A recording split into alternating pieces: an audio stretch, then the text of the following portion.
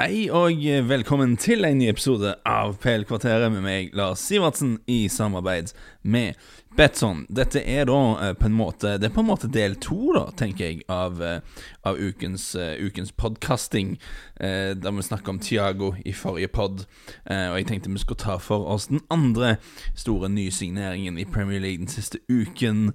Jeg synes det er veldig mye å si om akkurat den, så la oss gå rett på sak. Dette blir ikke en kort podd, det kan jeg si allerede nå. Jeg merker jeg har en del som må ut. Gareth Bale er tilbake i Tottenham, i hvert fall midlertidig. Tottenham har hentet han på lån ut sesongen.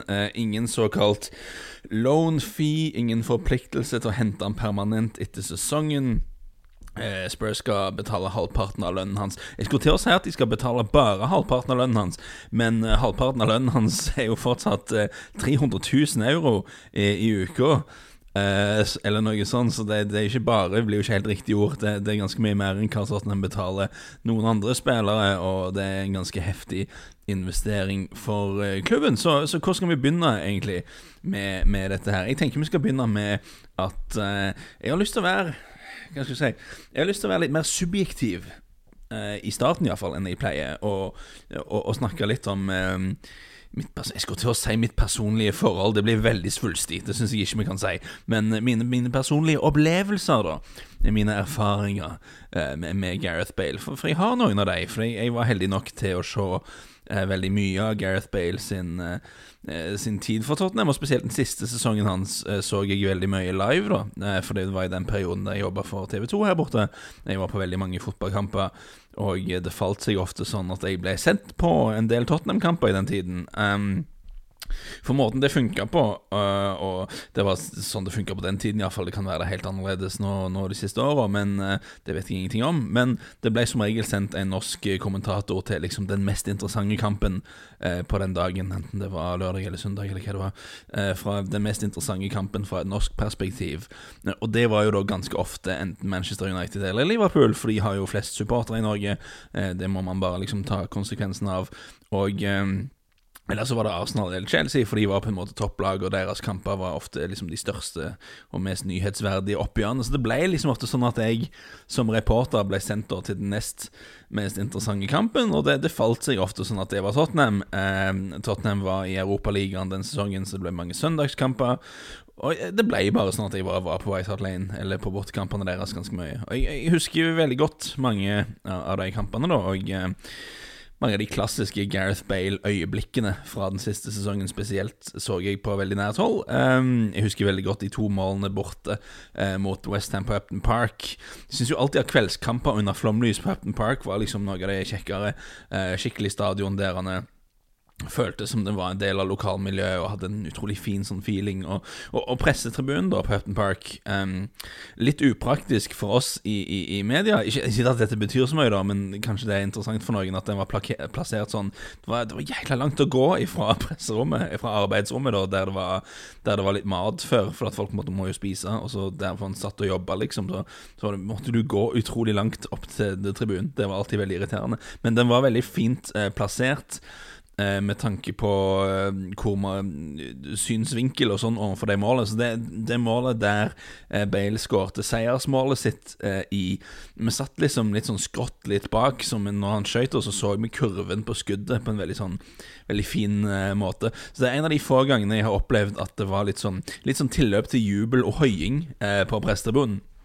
For det er normalt sett helt sånn fåpa, som det heter. Du er på jobb liksom. Så hvis du da eventuelt heier på et av lagene, så skal du ikke juble om det skjer noe. Altså, hvis du skal oppføre deg som en supporter, så kan du få stikke og sitte med supporterne da, her. Da har du ikke noe på presstribunen å gjøre. Hvis du er der, så er du på jobb. Litt annerledes i landskamper selvfølgelig. Da blir dynamikken litt annerledes, og i Champions League kan det også være litt sånn at man heier litt på det laget som det landet man er fra. Men i Premier League så ser du veldig, veldig lite av folk som liksom, for at når noen skårer et mål, så må du skrive liksom, det er ting som er inne i kamprapporten og notater og sånne ting, så folk er på jobb, og det er ganske fokusert. Men Jeg husker veldig klart at det var et av unntakene da seiersmålet til Bale mot West Ham borte i 12-13-sesongen var det vel. Da var det en del sånn wow, applaudering og noen som lo og litt sånn. For at det var sånn øyeblikk da der du merket at så selvfølgelig hadde folk skjønt at Bale var god på det tidspunktet, men du fikk liksom følelsen at du så en verdensstjerne bli født foran dine øyne, liksom. Det er litt svulstigt igjen, men dere skjønner hva jeg mener. At et øyeblikk der du innså at alle innså at han var god, men dette er noe helt annet som vi ser på.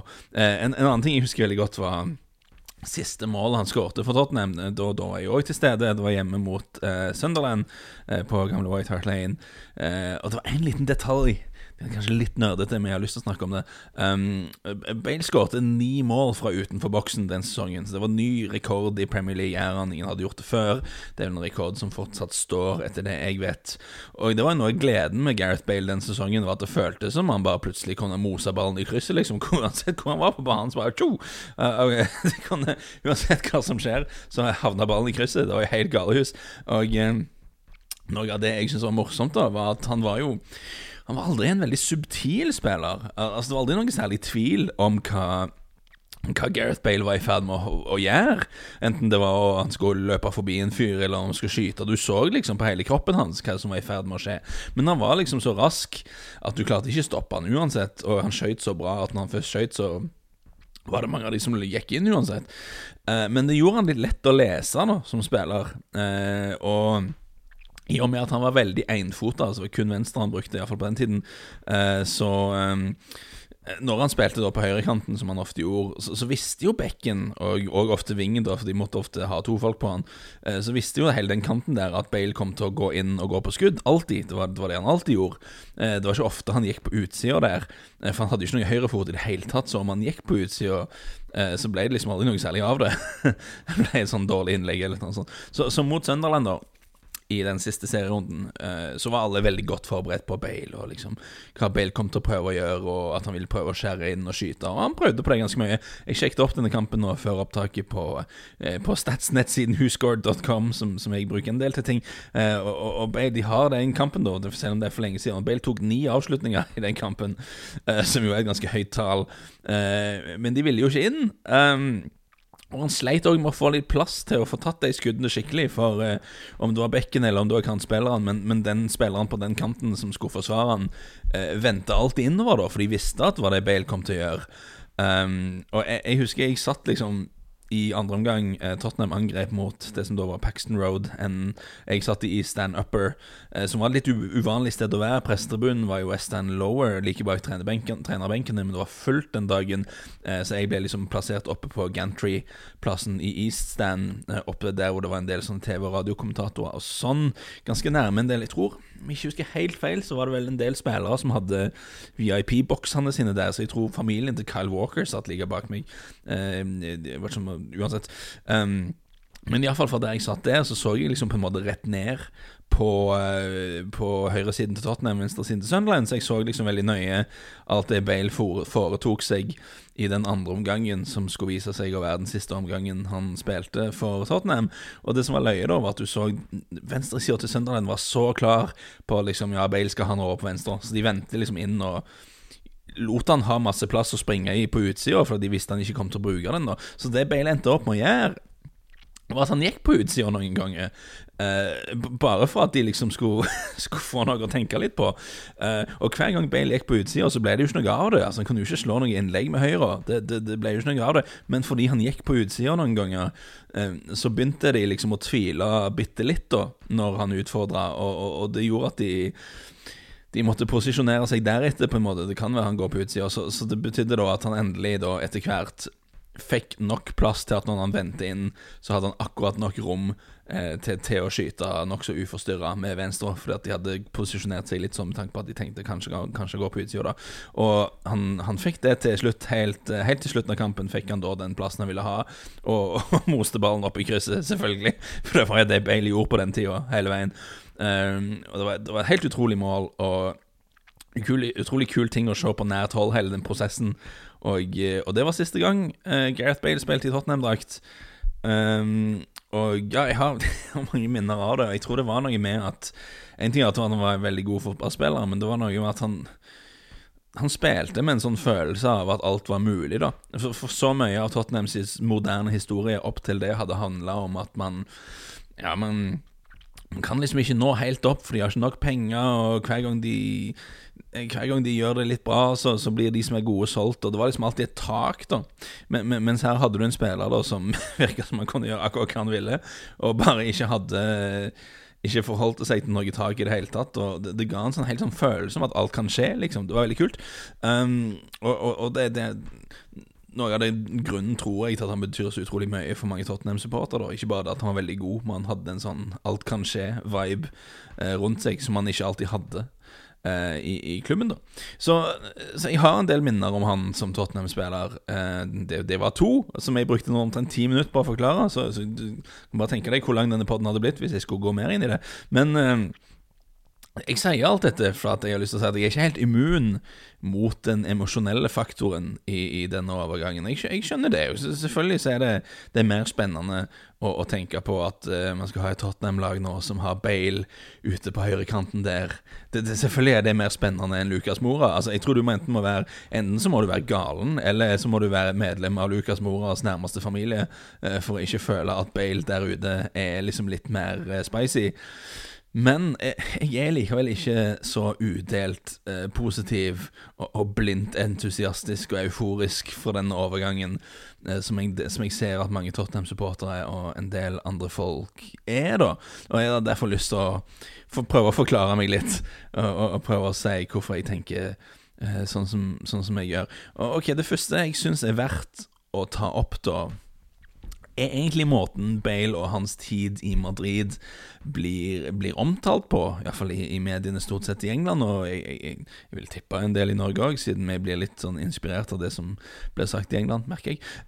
Og den versjonen du jo hører mest er at Bale dro til Real Madrid, vant masse kamper, skårte masse mål, vant Champions League 4 ganger, var fantastisk, før han liksom helt plutselig ble uønsket av litt løst definerte grunner, og han ble behandlet fryktelig dårlig av klubben og media og Zidane og alle. Og ok, det finnes litt sannhet i den versjonen, det må man si.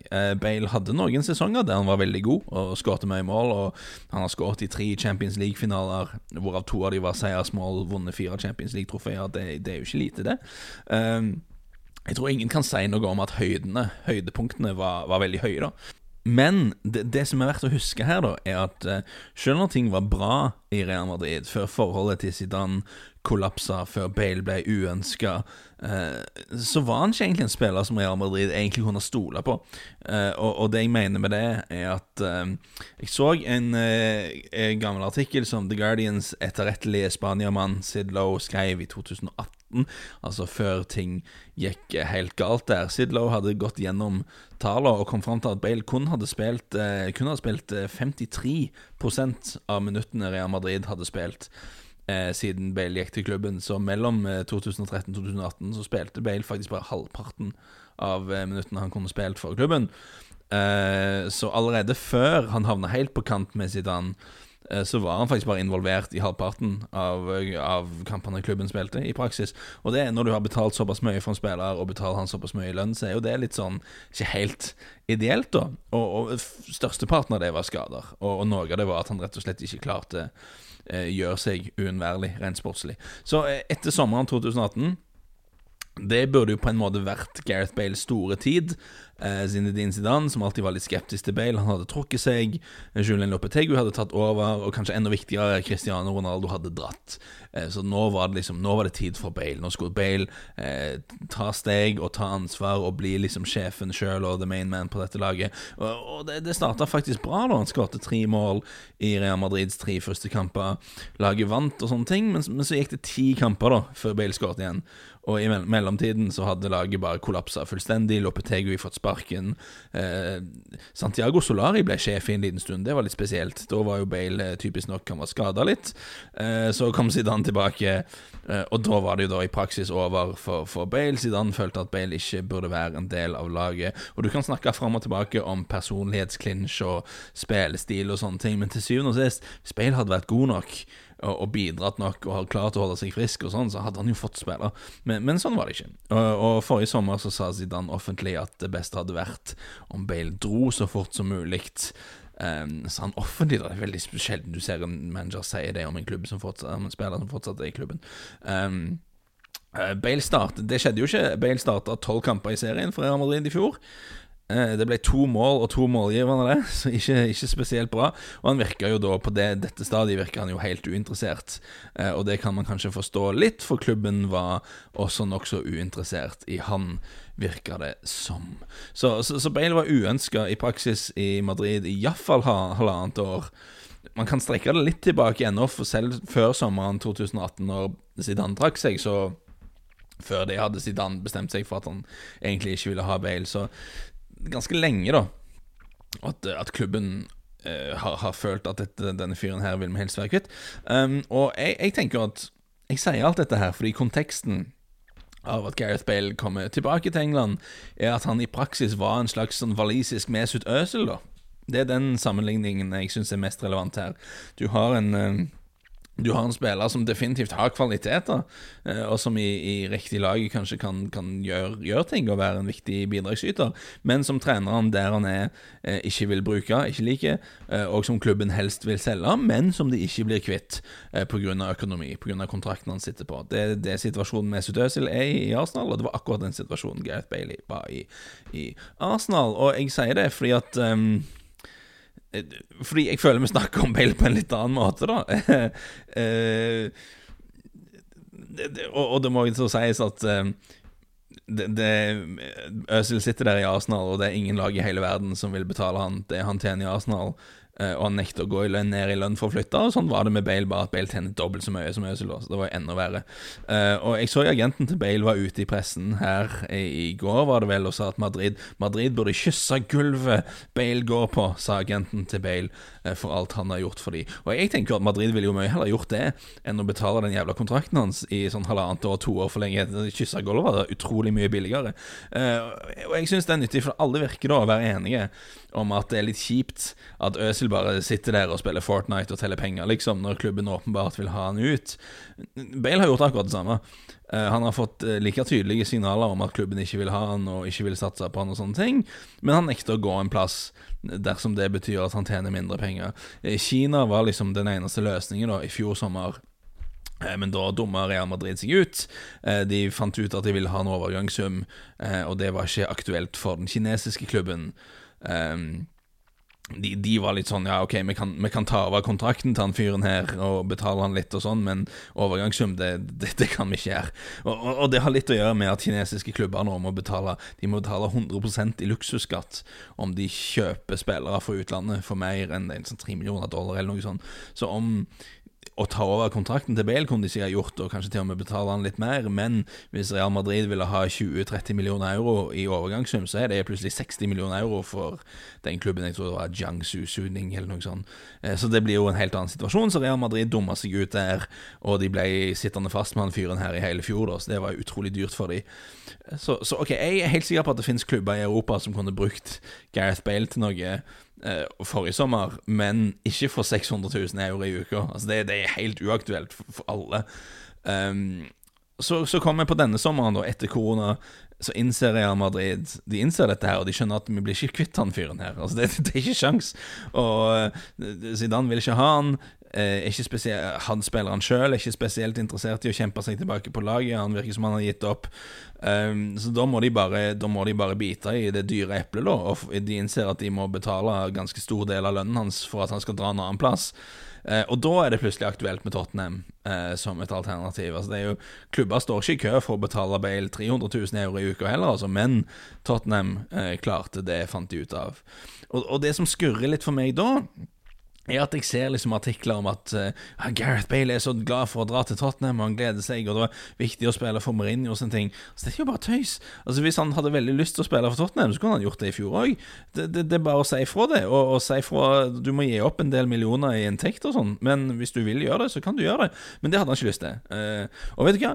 Når du er 30 og har hatt en haug med skader, så er det helt fair enough å tenke penger. Det ingen som gir han en så stor kontrakt igjen, men ikke prøv å å presentere dette her som om det en sånn fotballromantisk solskinnshistorie. Det er det jo ikke bare. Det er en fyr som i over et år ikke har spilt fotball omtrent, og for å sette det litt på spissen, han har vært mer opptatt av å spille golf og tjene penger, eller telle penger, kan man kanskje si, for å være litt eklere, enn å være fotballspiller. Og nå har Real Madrid vært så desperate for å få han vekk at de er villige til å fortsette å betale han 300 000 euro i uken da, for å spille for noen andre. Først da var det mulig for han å dra en plass der han kan spille fotball uten at han faktisk taper litt penger da.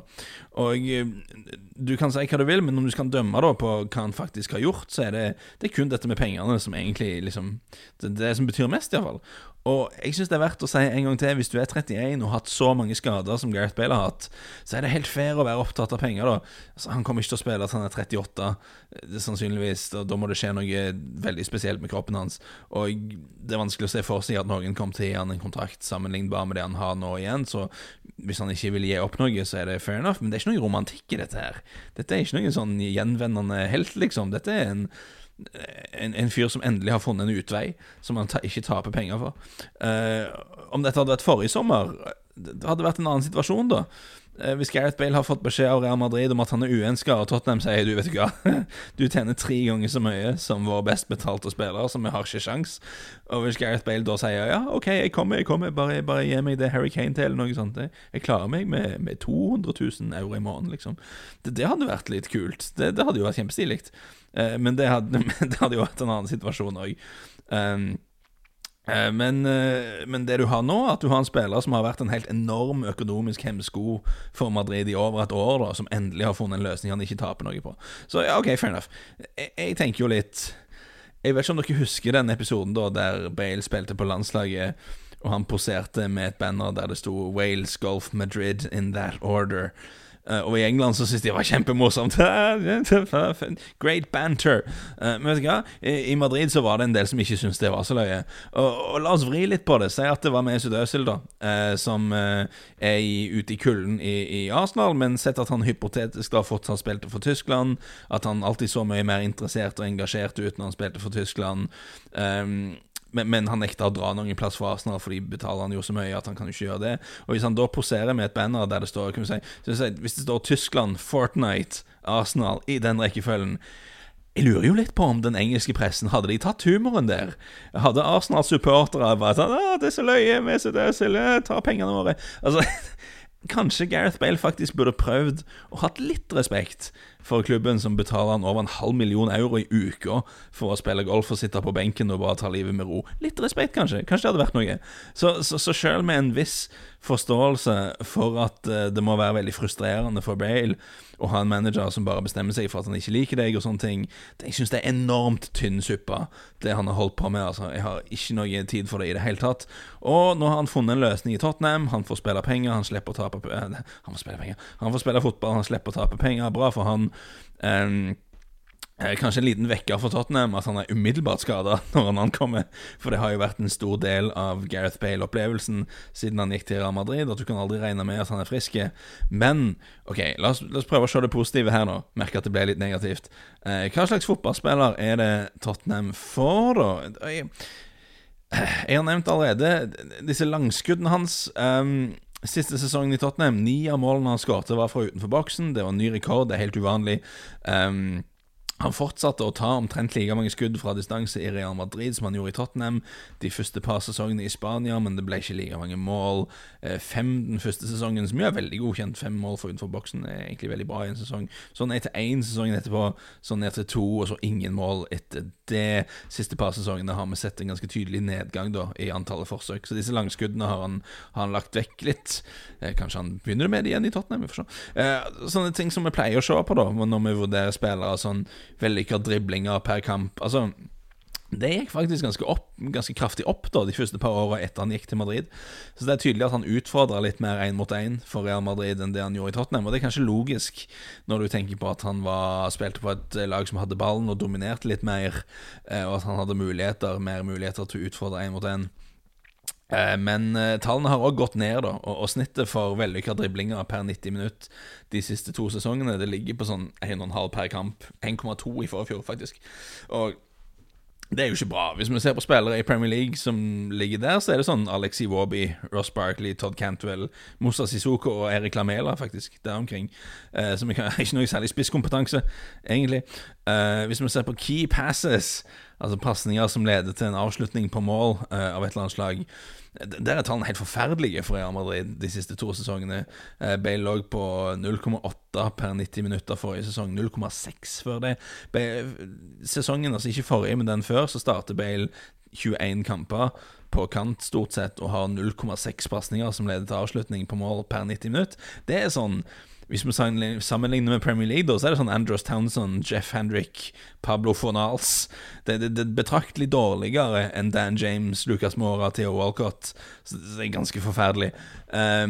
Men han har da selv i 2 år der han har vært ganske dårlig, så han kom til en del avslutninger de 2 siste årene, 2,1 og 2,6 skudd i snitt per kamp. Det veldig ok for en offensiv ving som går mye på mål. Ikke noe problem med taler der sånn sett, men 2 mål på 12 kamper fra start i fjor jo ikke bra. 12 mål på 21 kamper i sesongen før jo bedre, men igjen for det du betaler, og at han har en offensiv rolle da, for et lag som dominerer kampene sine så mye, så det ikke sånn voldsomt bra heller. Hvis vi går på sesongen før der igjen, 2017-2018, da ser tallene ganske bra ut. Da du 16 mål på 20 kamper fra start. Det skal vi jo ikke klage på. Det jo kanonbra. 3 skudd i snitt per kamp, som det jo et bra tall igjen. Key passes oppe på 1,6 per kamp, som et mye bedre tall. Driblinger fortsatt ikke veldig høyt, men litt bedre i hvert fall. Så det Tottenham håper på da, kort sagt, at ved å ta Bale bort fra Madrid, på å hente han tilbake til et miljø der han respektert og blir satt pris på, så kan du få en 31 år gammel ving da, som har vært mye skadet, til å spille litt mer sånn som han gjorde når han var 28-27 og yngre enn det, og de håper at han klarer å holde seg frisk, noe som han omtrent aldri har klart. Og beklager da, men selv med den sentimentale bagasjen som jeg tar med meg inn i denne diskusjonen her, så sliter jeg veldig da med å se at dette en sånn superspennende greie som nødt til å bli dødsbra. Jeg ser det ikke, altså. I beste fall så det et interessant eksperiment for å se hvor mye det psykologiske har å si, og det kan godt hende. Jeg tror det psykologiske har ganske mye å si da. Jeg veldig åpen for det. Du har en spiller som veldig lenge har vært i et miljø der han nødt til å ha visst da, at han var uønsket i større eller mindre grad og ikke passet inn, og hvor stor boost får han da av å komme til en plass der folk setter mer pris på han? Det et interessant spørsmål. Og rent taktisk så jo Bale ganske logisk. Altså han har alltid vært en spiller som trives med kaos. Han en spiller som ikke nødvendigvis trenger være en del av et velfungerende maskineri for å prestere opp mot sitt beste. Det at han har prestert såpass bra for Wales opp gjennom årene, det kanskje egentlig et mer relevant referansepunkt for Tottenham da, enn det han har gjort for Real Madrid. For Tottenham og José Mourinho kommer neppe til å skape like mange sjanser som det Real Madrid gjør i de fleste seriekampene sine, så det at Bale har en evne da, til å jage og slite og gjøre det mest ut av lite, som han som en offensiv spiller for Wales må gjøre, det kanskje litt mer relevant egentlig for det han må gjøre i Tottenham. Og som jeg sa helt i starten, for all den skepsisen som dere sikkert merker at jeg har her, så jeg jo spent da på neste Tottenham-kamp der de har Son, Kane og Bale fremme. Det jo kjekkere da. Det jo mer spennende enn Son, Kane og Lucas. Selv om Lucas Moura har gjort mer som fotballspiller de siste 2 årene enn det Gareth Bale har gjort, og koster under en tredjedel i lønn, så det jo bare mer spennende. Sånn det jo bare. Og det korte svaret her da, for å prøve å finne et kort svar etter å ha snakket i en halvtime, at det ekstremt usannsynlig at Tottenham får en Gareth Bale som i nærheten av den spilleren han var sist han var i Tottenham, da han var 24. Nå han 31, han nok en litt annen spiller, ikke samme rykk, ikke samme løpskraft, kanskje litt klokere. Men jeg vil jo også da si at det helt rasjonelt å håpe og tro at Bale kan levere mer for Tottenham enn det han har gjort for Real Madrid de siste par årene, når han føler seg mer ønsket og ting blir lagt mer opp til han og sånn. Om han kan utrette nok til at det verdt at Tottenham betaler han mer enn det de betaler Harry Kane for eksempel, det jeg litt mer usikker på. Og det som uroer meg litt at det virker på meg da som om Tottenham har glemt litt hva det var som gjorde de gode da. grunnen til at de faktisk klarte å konkurrere med større og rikere klubber i serien i noen år, og grunnen til at de var i Champions League en del år der og sånne ting, var at de hadde jo en filosofi på å hente unge spillere som var på vei opp, folk som ikke var ferdig formet som stjerner da, men som var på vei oppover, for de skjønte at de kanskje konkurrerer økonomisk, og de traff på en del av de traff på en ung og fremoverrettet manager. Jeg får liksom ikke helt inntrykk av at det er sånn de tenker lenger. De har brukt veldig mye penger på å hente en manager som var veldig god for 10 år siden. De har brukt nå veldig mye penger på å hente en spiller som var god for en 7-8 år siden. De henter Matt Doherty, som er 28. Altså, uttale nytt forresten, Matt Doherty. Gått litt frem og tilbake med det, for at min samboer er jo irsk da. Det som er viktig med Doherty er at det skal ikke være noen K der. Det skal ikke være Matt Doherty, det er feil. Det skal ikke være noen K eller T eller noe sånt, men H-en skal ikke være stum. Så mitt problem er at jeg dropper den lyden helt, så jeg sier Doherty. Og det er liksom, det er sånn du ville sagt hvis du er fra Belfast. Da er det sånn nordirsk aksent der. Så Matt Doherty. Så H-en må inn på en eller annen måte, men en H mellom 2 vokaler, det er litt tricky. Ok, det var et uttale sidespor. Tilbake til min klagesang. Tottenham, de henter Matt Doherty, som er 28. De har prøvd seg på Danny Ings, som er 28 og har hatt masse skader. De skal være interessert i Milan Skriniar nå, han er 25, ok, men han spiller for Inter. Han er en etablert stjerne, kommer til å bli steindyr hvis de får til den dealen. Og dette må prøve å få mer ut av pengene da, ved å hente fremtidens stjerner, som jo var hele greia til Tottenham. Det virker som det har gått litt ut vinduet på meg.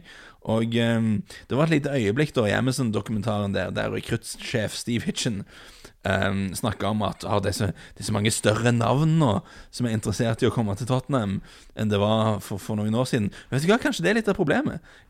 Kanskje at man ser seg blind da på disse navnene her, og glemmer den oppskriften som klubben faktisk lykkes med. Så jeg skjønner jo selvfølgelig at Bale er et unikt tilfelle. Han betyr utrolig mye for fansen.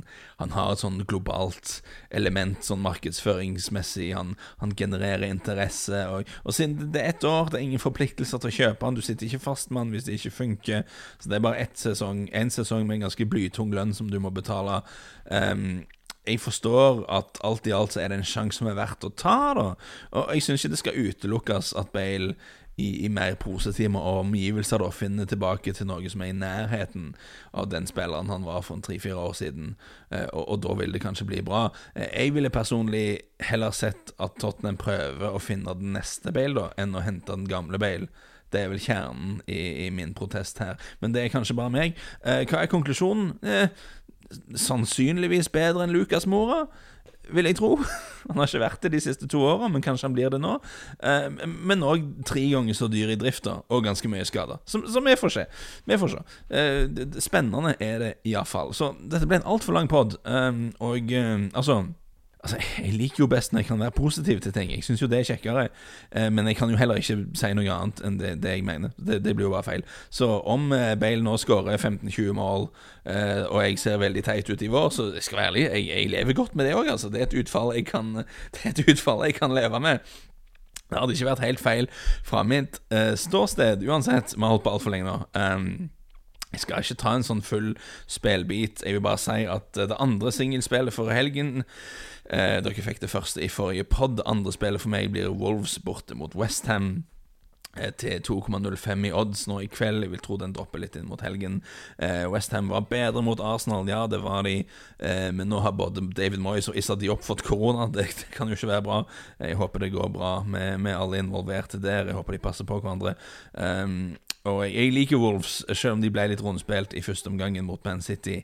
Jeg tror Wolves skal bli bra den sesongen. Så les mer detaljert analyse og ukens trippel, som jeg tror skal være bra. Jeg har god tro på at vi skal få inn sesongens første trippel nå på 3. forsøk denne helgen. Sjekk det ut på Betson-bloggen i morgen, altså torsdag på et eller annet tidspunkt, eller følg med på Twitter, Lars Sivertsen. Jeg legger nok ut en link til både den og til fremtidige episoder av podcasten. Jeg håper vi høres igjen snart.